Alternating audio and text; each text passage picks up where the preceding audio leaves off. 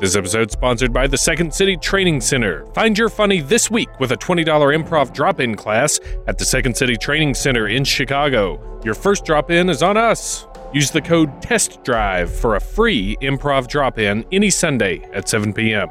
For more information, go to secondcity.com/TC or call 312-664-3959 to register. It lies within an imaginary circle whose diameter is not more than 5 miles and whose center is marked by Weaver's Needle, about 2,500 feet high. Among a confusion of lesser First George peaks on the and south mountainous side masses from the west end of the rock. range. You can There's a see long canyon running Weaver's north. Needle You over can Gulf watch Ridge. the In military front of drill the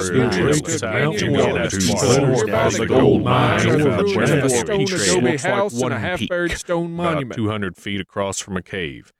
And all that gold is yours, if you can find it. Gold.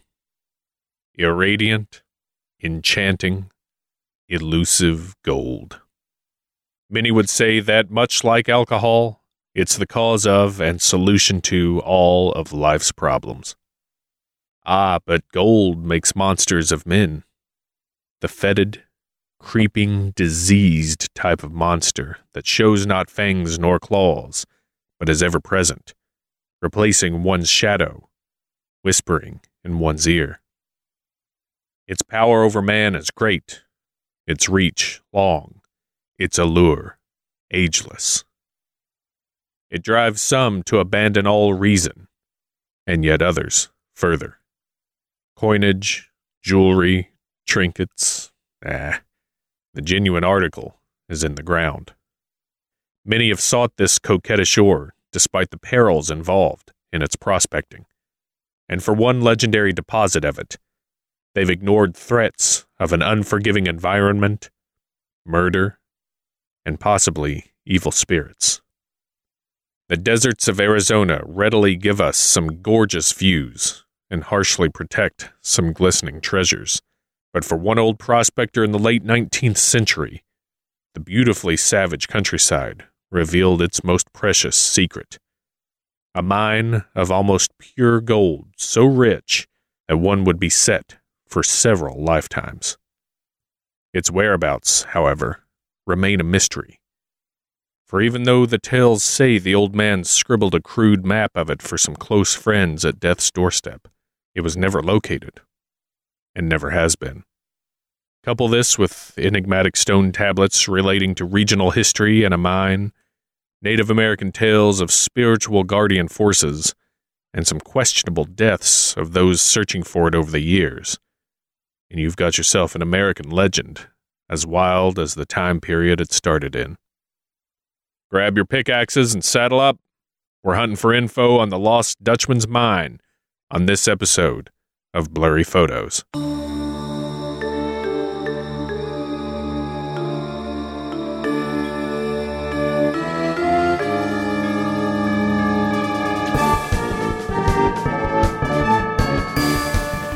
Hey everyone, I'm your host, David Flora, and I would like to personally welcome you to the show.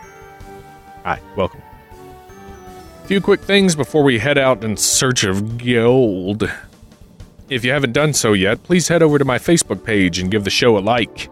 And don't forget to give it a 5-star review on iTunes if you like what I'm doing here. Also, if you want to support the work that goes into each show, consider becoming a patron on patreon.com/blurryphotos. And you can check out my store at blurryphotos.threadless.com for t-shirts, mugs, phone cases, all kinds of stuff. To address some recent questions from some of you, my old co-host, Dave Stecco, is no longer with the show. He made the departure announcement on episode 202, Trolls, and his last show was Bullstone 32, so that's why it's just been me hosting and the format is different. Hope that helps clear up any confusion for you. Got a fun show for you. It's a topic that's well known enough to be legendary, but not so well known as it perhaps once was. The Lost Dutchman's mine has many ingredients that make a tasty stew of mystery. You got adventure, lore, danger, murder, and a blender's worth of fact and fiction all simmering together against the backdrop of America's Old West. In this episode, I'll be taking a look at the legend of the Dutchman's mine, including its origins and precursors, talk about who the Dutchman was. I'll briefly go over the Peralta stones and their connection to it, go over some Native American lore from the area, and trace the history of those who went after the mine and those who didn't come back. You can see what you think of some of the deaths associated with this infamous mine, and whether or not there's some kind of supernatural connection. Like any good prospectors of the unknown, let's sift through the facts and the fictions and see what pans out.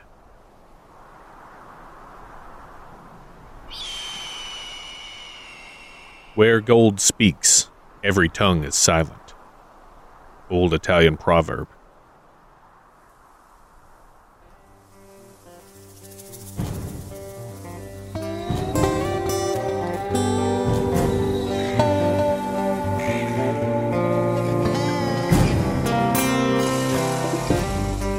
Gold has been sought in the Americas for centuries. Back in our El Dorado episode, we mentioned how far Vasquez de Coronado traveled in search of a city of gold in the 16th century.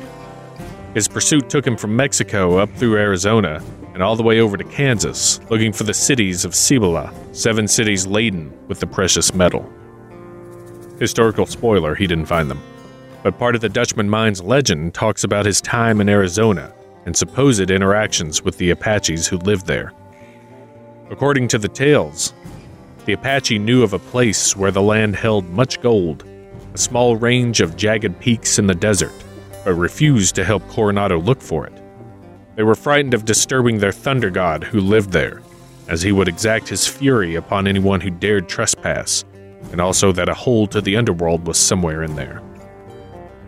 Coronado brushed the warnings aside and sent his men into the mountains to look for this wealth of undisturbed gold.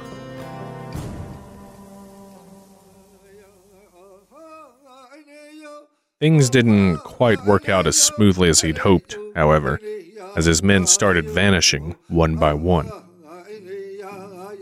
The scouting party made its way into rough terrain, but the men started noticing that whenever someone ventured away from the group for even the slightest amount of time, they would not come back.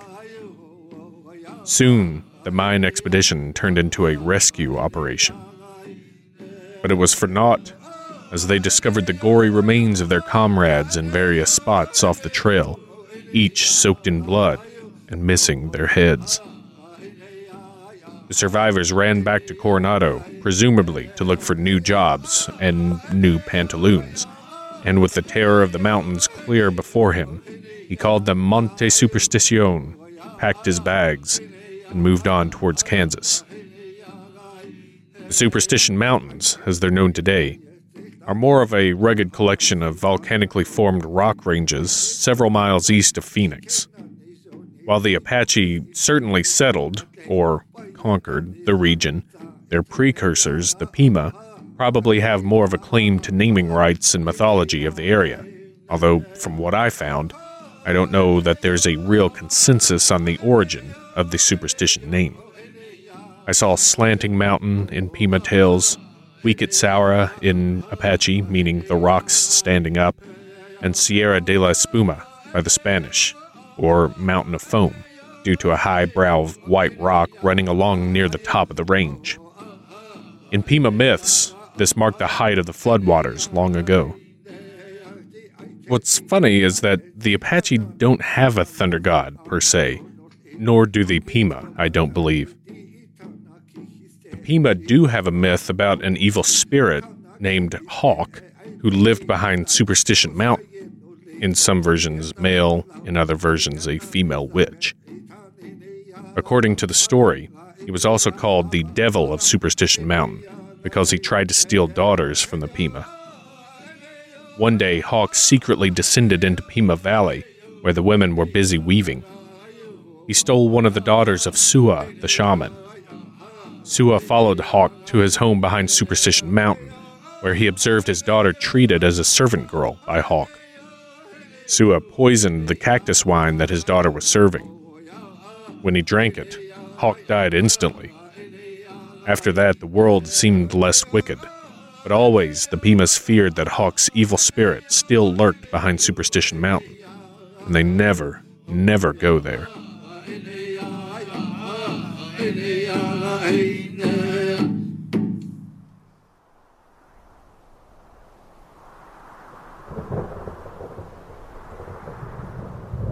All the gold which is under or upon the earth is not enough to give in exchange for virtue. Plato.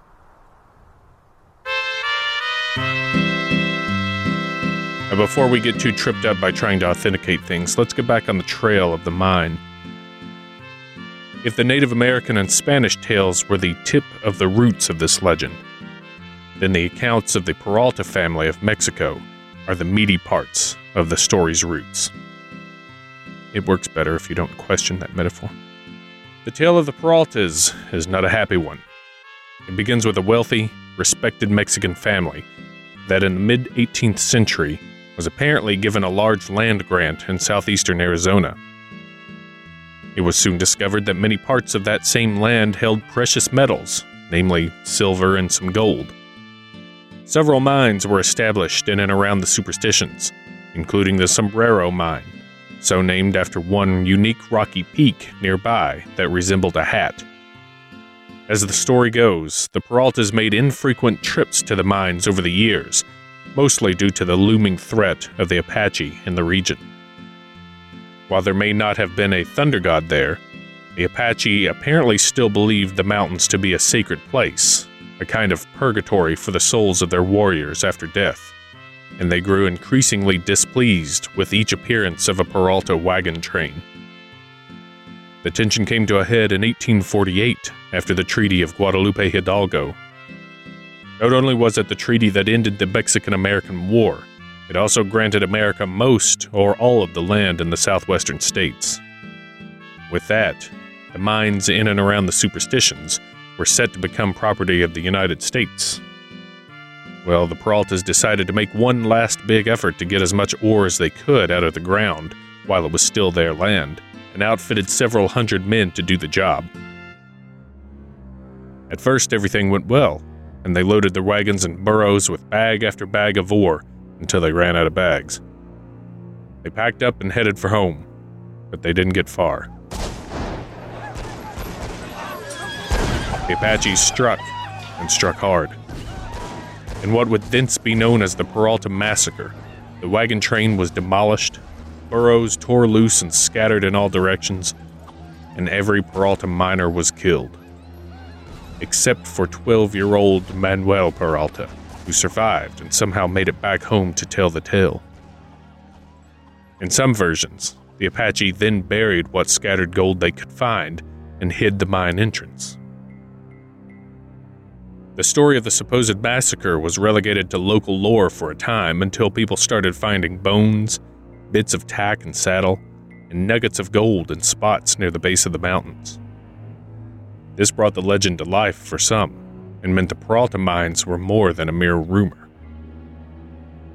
Adding to that was a little story that grew in proportion with each telling about an army doctor named Abraham, or Abram, Thorne, round about 1865.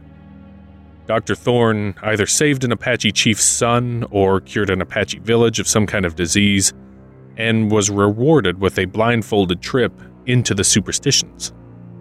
When his guide stopped and removed his blindfold, he was at a gold mine which was brimming with ore. The Apaches let him gather as much as he could carry as a reward, and then replaced the blindfold and let him back out. Some versions say he tried to locate it later in life, but couldn't. Other versions say he kept it a secret out of respect. Either way, word got out and added to the belief that the Superstitions were hiding a fortune somewhere in those ragged peaks.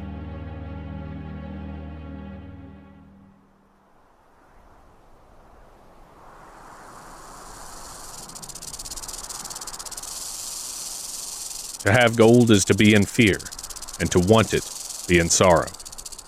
Samuel Johnson.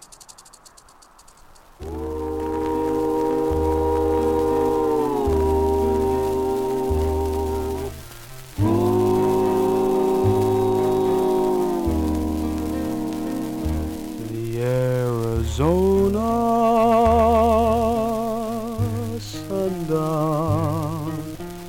so wonderful you hate to see it go down. A pretty picture it is. You know it took the Lord himself to paint it. The Arizona. I'll circle back to the Peralta story in a little while, because it's not done leaving its mark on this legend. For now, it's time we get to the namesake of this rockin' taco, the Dutchman. Born 1810 in Oberswandorf-Württemberg, Germany, Jacob Waltz came to America in 1839, and while it's not known exactly why he came here, records show he bopped around the States for a while before landing in Phoenix, Arizona in 1868. His name shows up in records from Natchez, Mississippi, Azusa Township in California, Prescott, Arizona, and finally in and around Phoenix. During his time out west, he worked in gold mines, became a citizen in 1861, and eventually filed mining claims of his own in the Arizona Territory.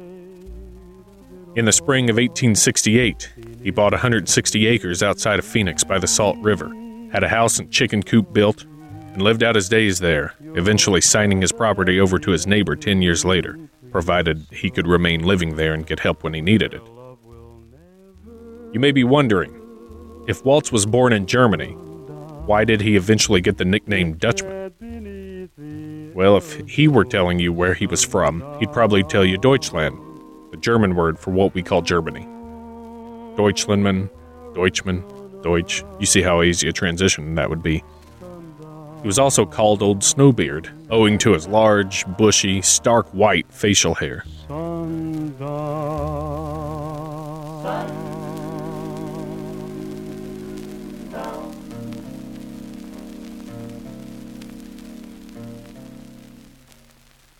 As with any legend, there are multiple versions depending on who's telling the tale.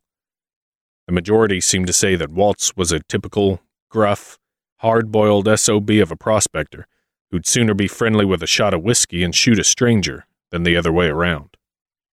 Some said if you knew him, he was a hard worker and a loyal comrade, just kept to himself a little more than others.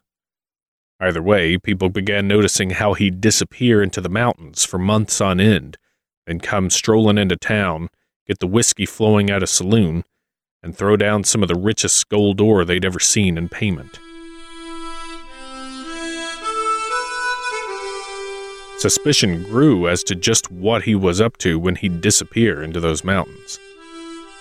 A surly attitude and ill-natured temperance played heavily in tales about how he came to be associated with the mythical lost mine in the superstitions. Once again, there are several versions, but by far the most sinister, tales of how Waltz was out prospecting when he stumbled across 3 Mexican men in a camp. The men graciously shared their food and water and let Waltz camp with them, telling him about a fantastic mine they'd just discovered and were starting to work. After they showed him its location the next day, he calmly took out his rifle and shot them in cold blood, one by one.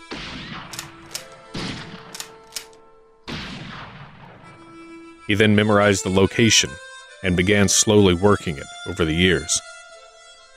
With local suspicion high, people began following him into the mountains to see if they could suss out his secret trove. But he was always one step ahead of them, either losing his pursuers in the rough terrain or straight up threatening them at the other end of a rifle. One such man was apparently Dick Holmes, another prospector in the Phoenix area. Holmes had allegedly tried to follow Waltz one day and came around a bend to find the business end of Waltz's shotgun staring at him. Needing no further instruction, Holmes took off back to Phoenix. Some people have tied an 1872 affidavit of claim jumping filed by Waltz to Holmes himself, though he wasn't named in it. In mining claims, a person could file a claim on a mine, and as long as it was being worked, it was quote-unquote theirs. If a claim wasn't being worked or was abandoned, another prospector could jump the claim and take it for themselves. Sometimes you'll hear that Waltz had a partner, another German man named Jacob Weiser, who helped Waltz initially, but either ran afoul of some Apache or ran afoul of Waltz himself and was killed due to his knowledge of the mine or due to the greed of Waltz. The sinister version of Waltz keeps going. 2 U.S. Army soldiers managed to track Waltz to his mine, but couldn't avoid the bullets that were waiting for them in the old man's gun. At one point, some say Waltz wrote to family in Germany asking for help with the mine. His nephew, Julius, took him up on the offer and arrived some months later. The two worked together for a time, but Waltz began to grow tired of Julius's constant yammering about how to spin the fortune and increasingly frequent boastings about it to others. One day he snapped, put a bullet in Julius's head, tied a chain around his neck, and drug him to a shallow grave beneath an overhanging rock. If you believe this series of unfortunate events, the body count for the insanely greedy old Dutchman was growing quite apace. This might come as a shock to you, but there are a couple versions of how he died as well. During a particularly bad storm in 1891, he climbed a tree to avoid floodwaters, or tried to put his chickens on the roof to save them, and was found sitting in bed. Soaked and chilled to the bone either way, he soon caught pneumonia and died a few months later. His death is a major crux of the legend, as slightly before his passing, he supposedly drew a crude map to the mine for Julia Thomas, an acquaintance, possibly more, who nursed him at her place in his last days. He also told her about some gold he had hidden at his place, which she fetched and put under his bed in an old candlestick box. Just before he died, Julia went to get the doctor and asked a passerby to sit with Waltz while she did. The passerby was none other than Dick Holmes. Waltz died the next morning. The next day's Phoenix Daily Herald read, Jacob Waltz, aged 81 years, died at 6 a.m. Sunday, October 25, 1891, and was buried at 10 o'clock this morning from the residence of Mrs. J.E. Thomas, who had kindly nursed him through his last sickness. Deceased was a native of Germany and spent the last 30 years of his life in Arizona, mining part of the time, ranching and raising chickens. His honest, industrious, amiable character led Mrs. Thomas to care for him during his final days on earth, and he died with a blessing for her on his lips. After the funeral, the box of gold under his bed was found empty, and the supposed map was gone too. Some say Thomas never had a map, nor did she go to the funeral, and some say Dick Holmes started telling that Waltz had wanted him to have the gold and seek the mine. Both Thomas and Holmes started trying to find the mine after that. An article in an August 1892 edition of the Arizona Daily Gazette said, A queer quest. Another lost mine being hunted for by a woman. Mrs. Z.W. Thomas, formerly of the Thomas's Ice Cream Parlors, is now in the Superstition Mountains engaged in a work usually deemed strange to woman's sphere. She is prospecting for a lost mine to the location of which she believes she holds the key. But somehow she has failed after 2 months' work to locate the bonanza, though aided by 2 men. The story of the mine is founded upon the usual deathbed revelations of the ancient miner, usual in such cases. There is also a lost cabin connected with it. Its location is supposed to be a short distance back from the western edge of the main Superstition Mountain. Thomas had asked her friends, Reinhardt and Hermann Petrisch, also German, to help her find it, but it was to no avail. Reinhardt had written about their exploits, describing clues in the vicinity of Weaver's Needle, which is what locals were now calling the Sombrero Peak from earlier. After weeks of hot weather and scant water, they gave up. Thomas sold maps to the mine for $3 to $10 each, before moving on to Morristown, Arizona, where she eventually died in poverty. The Petrisches continued to look for the mine, but arguments about the supposed directions eventually drove them apart. Reinhardt committed suicide in 1943, and Herman died alone and poor in 1953. Dick Holmes had allegedly told his son, Brownie, that Waltz had wanted him, a fellow prospector, to have the gold under his bed and find the mine, and that Waltz had confessed to the murder of the 3 Mexican men who originally found the mine. This was all during the 15 minutes Holmes sat with Waltz while Julia Thomas ran for the doctor, because Waltz was having trouble breathing. I guess there was no trouble to talk while you couldn't breathe. Holmes died after unsuccessfully trying to find the mine, and his son Brownie was said to have sold the last of the gold from the box and never found the mine either. You can easily imagine after the Dutchman's death, the rush was on to find this rich mine. Maps began to appear, and at one time there were nearly 24 authentic ones that were being sold. The treasure was really proving to be elusive. Over the ensuing decade, thousands searched, hundreds more attempted to put the pieces of the puzzle together into a cohesive format. Dozens more wrote books about the location of the mine, and every time a new book was published, interest in searching for it was rekindled. Some of you who have familiarity with gems and minerals know that gold ore bears its own distinctive DNA, bearing traces of the matrix from which it is extracted and has its own individual fingerprint. Some of the ore from the mine that they knew as being from the Dutchman mine was taken down to the University of Arizona and done with electron spectroscopic microscopes and was determined to be not from any other mine in Arizona. It has its own, bears its own distinct DNA, and especially not the Vulture mine.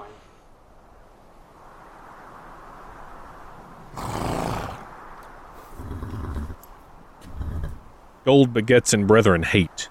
Gold and families debate. Gold does friendships separate. Gold does civil wars create. Abraham Cooley.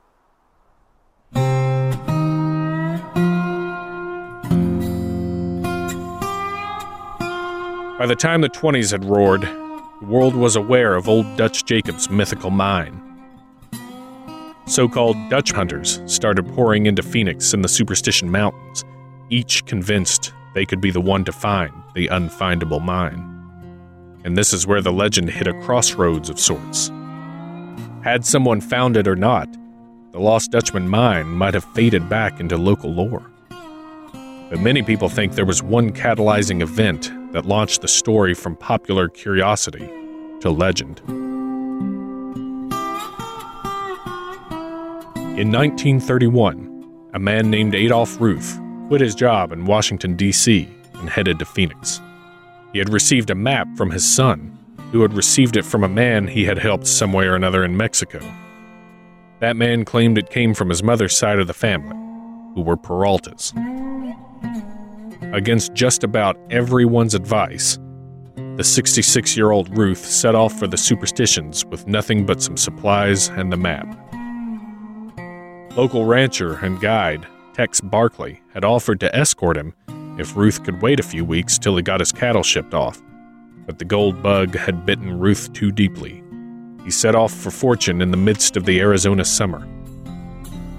After 2 weeks, no one had heard from him. Barkley returned from his cattle drive and immediately went out looking for Ruth.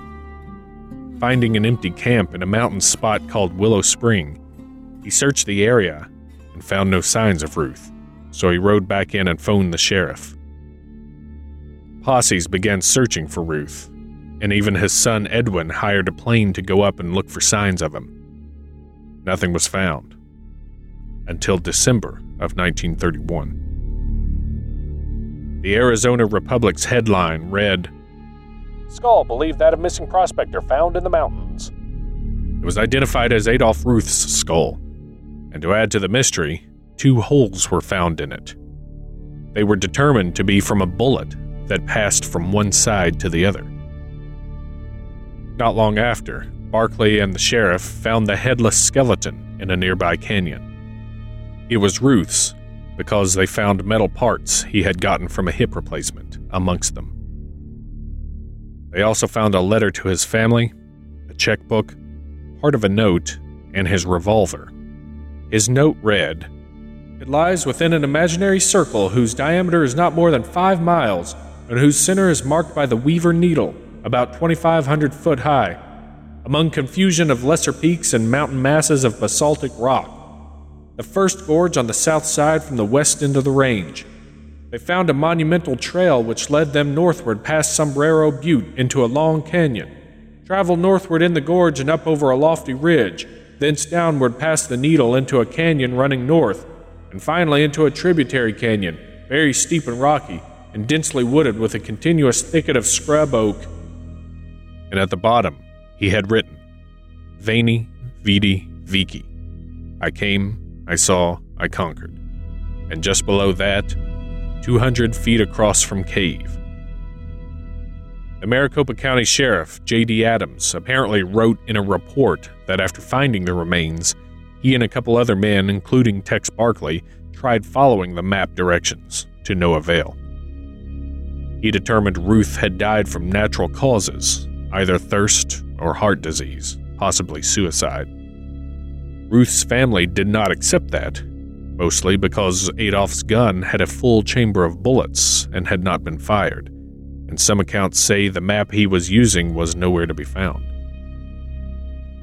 When questioned, Adams said there was no evidence of foul play, and it would be a waste of time and money to pursue it further. Ruth's death made headlines all over the world, and the legend of the lost Dutchman took flight. Even more treasure hunters flocked to the superstitions, but the mystery of the mine only grew. About 14 years after Ruth's death, the remains of a man named James Cravey were found in a canyon. He had gone looking for the gold, but was also found, as Ruth was, decapitated. It added to a strange trend, for not only was Ruth and Cravey found this way, but so was a man named Elijah Rivas back in 1896. He was considered a madman who lived in the mountains, and was found with his head a ways away from his body.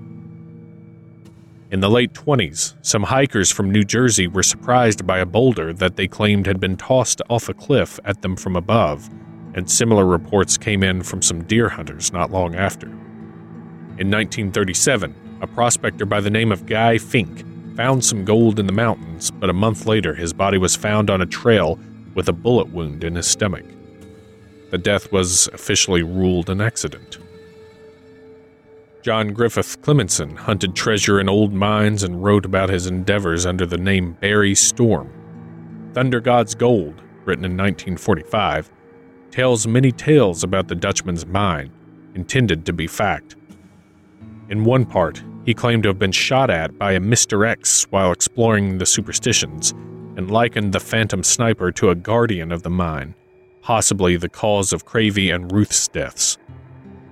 The book actually inspired the movie Lust for Gold in 1949, though Storm sued because he didn't like how they used his material. 1951, a Dr. John Burns was found shot in the area, ruled an accident. 1952, a hiker named Joseph Kelly disappeared in the mountains. His remains were found in 1954, a bullet hole in the top of his skull, ruled an accident. 1956, a body was found again shot in the head and with a gun wedged beneath the body. It was ruled a suicide. 1960, a group of hikers found a skeleton at the foot of a cliff. It was identified as an Austrian student named Franz Harrier. It was missing the skull. 1961, 2 prospectors were found shot to death and buried in the sand in Needle Canyon. 1964, another prospector's body was found, but his skull never was. In 2009, a man named Jesse Capon disappeared in the superstitions while looking for the mine. Friends and family said he had been obsessed with it and had tried for years to find it. His body was found in 2012, wedged in a crevice. As recently as 2010, 3 Dutchman hunters went missing in the mountains, their remains believed to have been found a year later. Obviously, the elements can play a major role in prospecting, but many of these deaths reek of foul play and possibly cover-up. Some have even gone so far as to say the spirit of the Dutchman himself, or those of the people he murdered, still haunt the mountains, protecting the mine or scraping out what revenge they can, one headless body at a time. There are even whispers of a secret organization of Apache warriors who guard the mine and mountains with a vengeance. But the fact remains, this legendary mine has been the cause of many deaths and much heartache.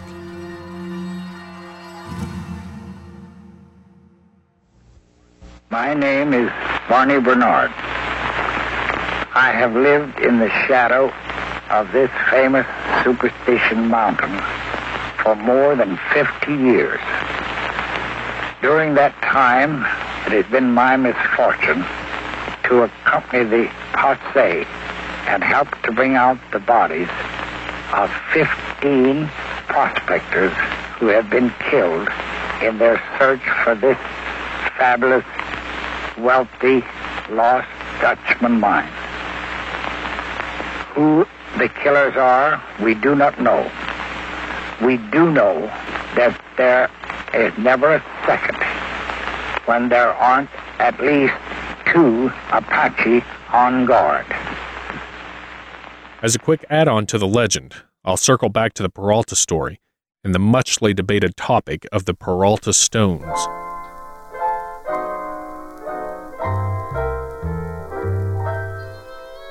Found in ...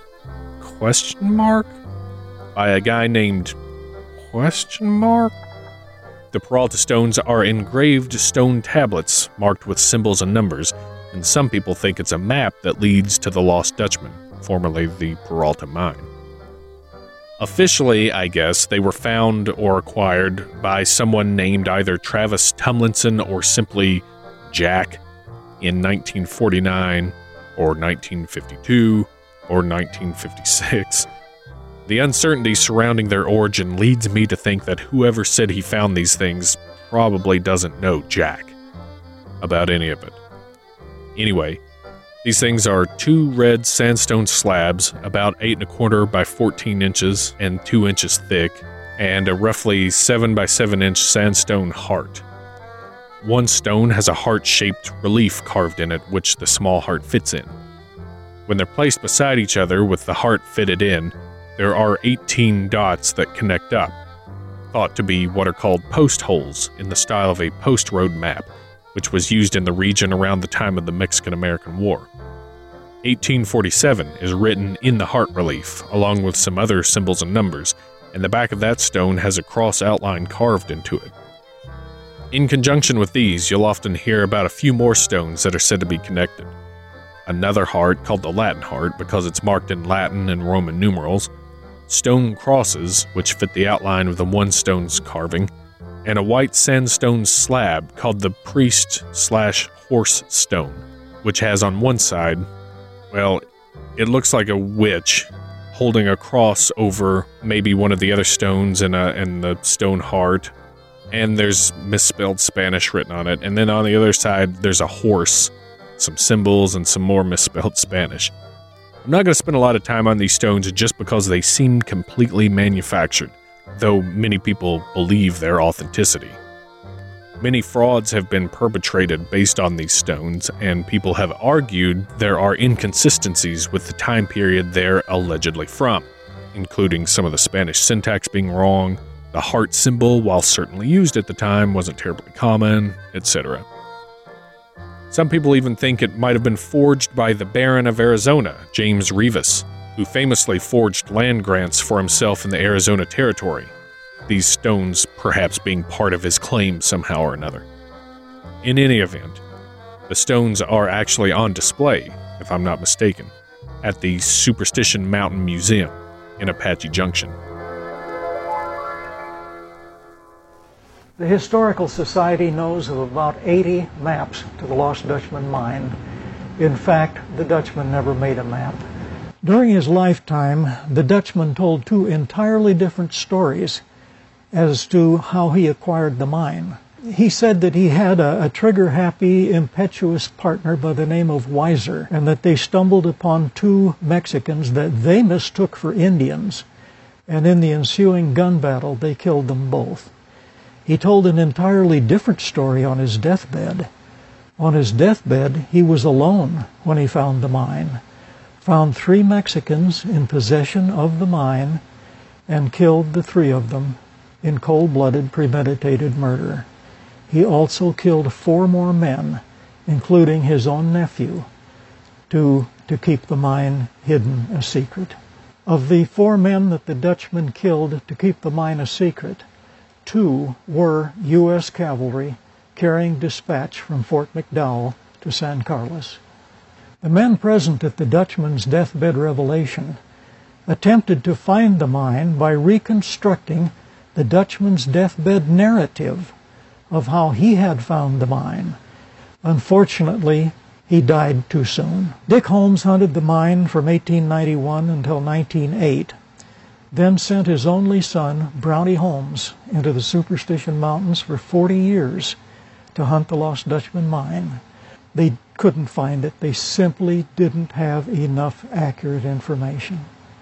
To this day, there are many, many treasure hunters still deeply devoted to the search for the Lost Dutchman mine, including me. And as soon as I get a hip replacement, I'll be back on trail again, searching for the Lost Dutchman gold mine.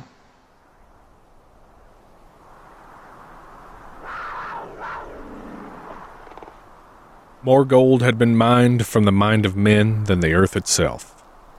Napoleon Hill.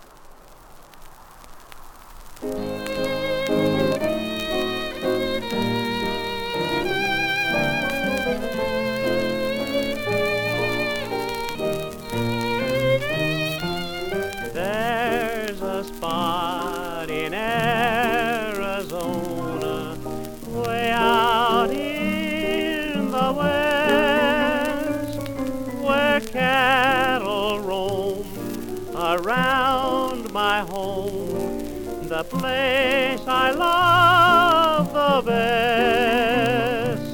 In the evening when my People keep talking about the Lost Dutchman mine as if it exists. That's the beauty of the legend. It's Schrodinger's gold mine. Until someone finds it, it both exists and doesn't exist. There are some questions you can ask yourself in researching such a thing, and some critical thinking to be done too. Are gold mines common in that area? A lot of people just accept the fact that, a gold mine could be out there, but technically, from what I read, no. Gold mines aren't common out there. There are mines here and there, and some deposits can be found, but geologically speaking, the volcanic nature of the area's makeup is not generally conducive to where a large gold deposit would be found, if that makes sense and if I understand correctly. Apaches did mine for precious metals as early as 1000 CE, but it was for copper and turquoise and cinnabar, not gold. No one has been able to find a record of a Dr. Thorne being in the Army at the time. However, there may have been a civilian Dr. Thorne in New Mexico in the 1860s who was apparently taken captive by Navajo and saw a gold vein, according to one story. The number of times I said there are several versions of the tale should be an indication to you of how this all works. By now, there are countless versions of who Waltz was, where he got the map, and how he kept it hidden. For example, in some versions, Waltz saves Manuel Peralta from a knife fight, and Peralta gave him the map to the gold. In another, Peralta hires Waltz to help mine it, and that's when Waltz killed the Mexicans. One version even said he found it when the stars were aligned a certain way and a moonbeam shone through the eye of Weaver's needle right onto the mine. A key fashioned from the antlers of a white deer would open the lock on the mine. He'd been told to look for it from a desert mermaid, or as they called them back then, a dermaid, and talking roadrunners, rainbow scorpions, and one big anthropomorphic cactus threw him a party when he found it. You figure out which parts of that I made up.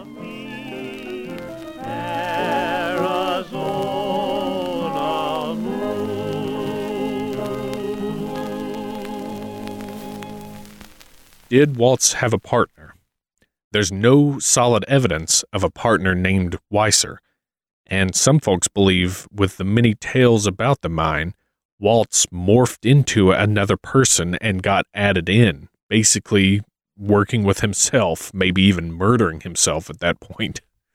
Not that they believed he cloned himself or anything, I'm just saying that one version of him became his partner in another version. Was he as surly and murderous as some tales made him out to be? Well, it's hard to say with anecdotes. His obituary spoke highly of him, but speaking ill of the recently deceased would be the work of a real D-bag. One other article does cause the old eyebrow to raise, though. The Arizona Gazette of June 18, 1884 said, About 10 o'clock this morning, word was received that a Mexican by the name of Pedro Ortega had been murdered at the house of Jacob Waltz, 1 mile southeast of this city. Ortega was shot and killed by a shotgun belonging to Jacob Waltz. Waltz had said someone who was working for him had used his rifle to kill Ortega, then ran off. The sheriff at the time took him at his word and no charges were filed. It's no stunning indictment, but it's a tide of violence with the man. The Adolph Ruth story is interesting and points to some kind of cover-up. Some people have said the sheriff and Tex Barclay killed Ruth and tried to hide the body. Motives were, of course, to get the gold themselves, but also, in some versions, simply to protect their property, as previous gold rushes and hunters had caused damage and the loss of cattle, and they didn't want it happening again, or so some stories go. But there does seem to be a handful of wait-a-minutes and hang-ons in that list of mysterious deaths. Circumstances that natural causes doesn't really answer, and truths that may stay as hidden as the mine itself. Some people have questioned whether there was even a mine or not. Could it have been a cache of gold from another mine? Well, there were accusations of Waltz being a thief, as in the story that he was fired from working the aptly named Vulture mine for suspicion of gold theft, but other stories say he never worked there and robbed stagecoaches and such. The idea of it being a cache is not out of the question, though, especially coupled with the geology not supporting a big mine. There was also an earthquake in 1887 that some folks think may have changed the landscape and hidden the mine or cache for good.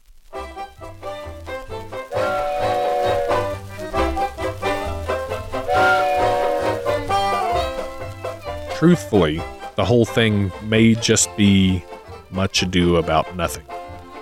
The late 19th century saw a huge battle for supremacy of the newspaper world. Pulitzer and Hearst were furiously print-punching for who would be king of ink, and stories of the Wild West sold papers. In fact, the wilder the West, the wilder the sales. Editor of the Arizona Republican, Sim Zeeley, and rancher Jim Bark hunted together for the mine, and Bark is said to be the one to coin the term Lost Dutchman's gold mine.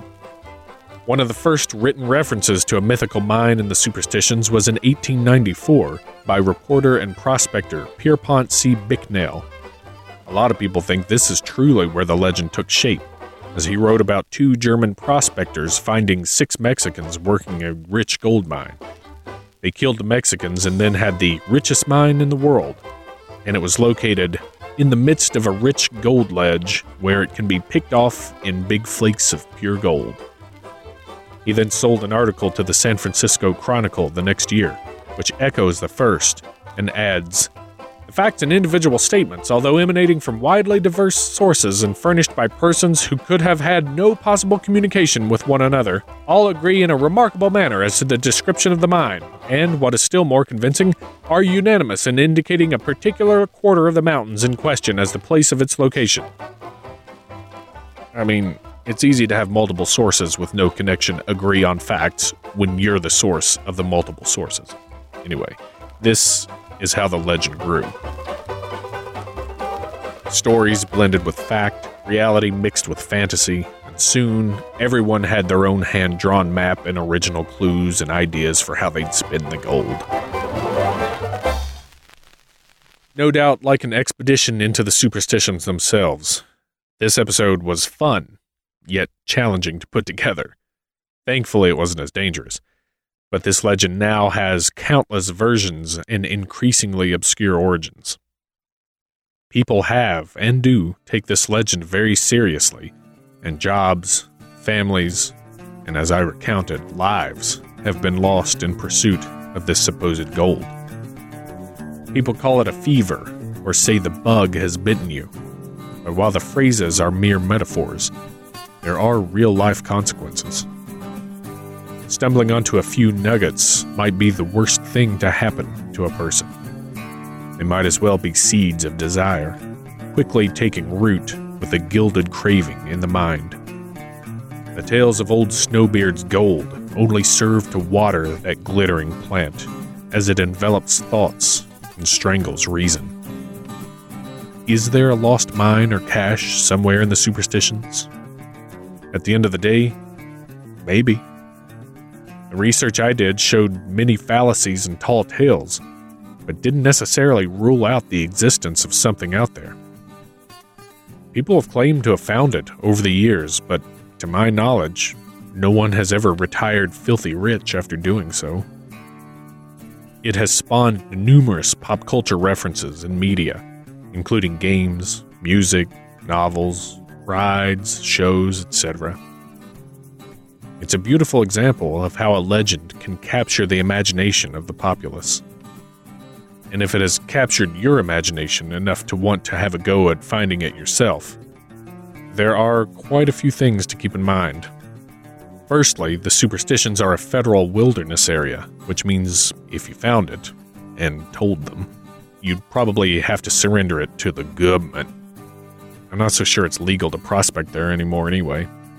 Secondly, we're still talking about the Arizona desert here. 100-degree plus days, and in the mountains, freezing nights. Little to no water sources. Mountain lions and wild pigs called javelinas. Shifty, rugged terrain that can crumble or fly out from under you. Scorpions, rattlesnakes, spiny plants. It's a pretty good list of why you shouldn't go after this thing. But perhaps the last line of the original plaque on the Lost Dutchman monument in Apache Junction sums it up best. Beware, lest you too succumb to the lure of the Lost Dutchman mine in Superstition Mountain. That's a Lost Dutchman mine in a rich, wild, elusive nutshell.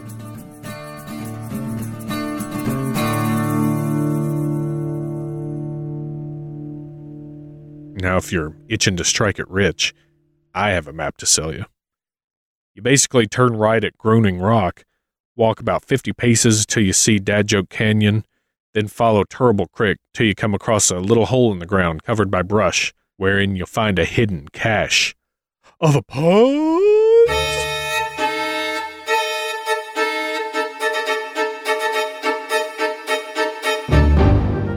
Alright, I'm going straight for the throat for the first one. There was once a sommelier in the Old West who frequently fell and broke bones.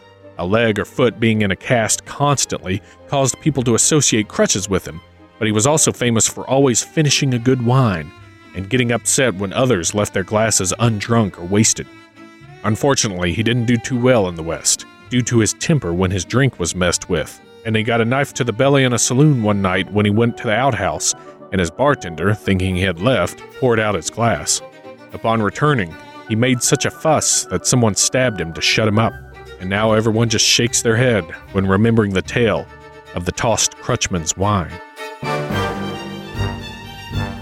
There's a not very well-known mountain range in the Arizona desert that people sometimes go to, but not a lot of people like. It's uninteresting to a lot of people, although it can be informative if you know what to look for there. But beware, because many people have died of boredom in the Statistician Mountains.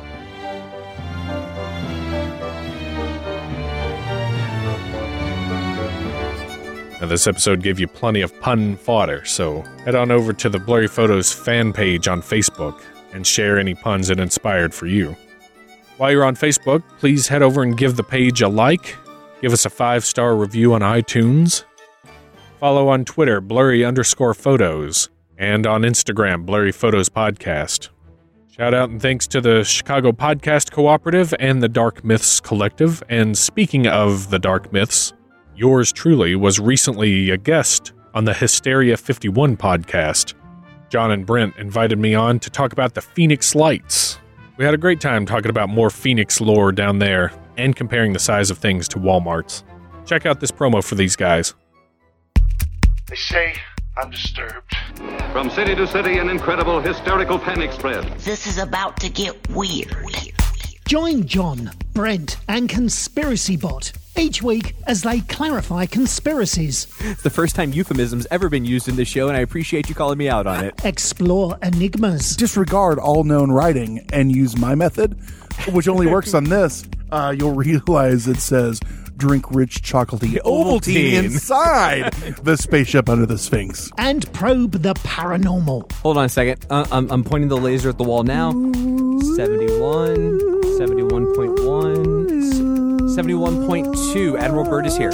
All of this done with the misguided help of the one and only Conspiracy Bot. You're all idiots. Hysteria 51 is a hilarious expedition into the eccentric. Stop on my joke. I will when they're good. Listen and subscribe on Apple Podcasts, Stitcher, or your favorite podcatcher. Remember, the truth is out there, but you won't find it here. Stay woke, meet sex.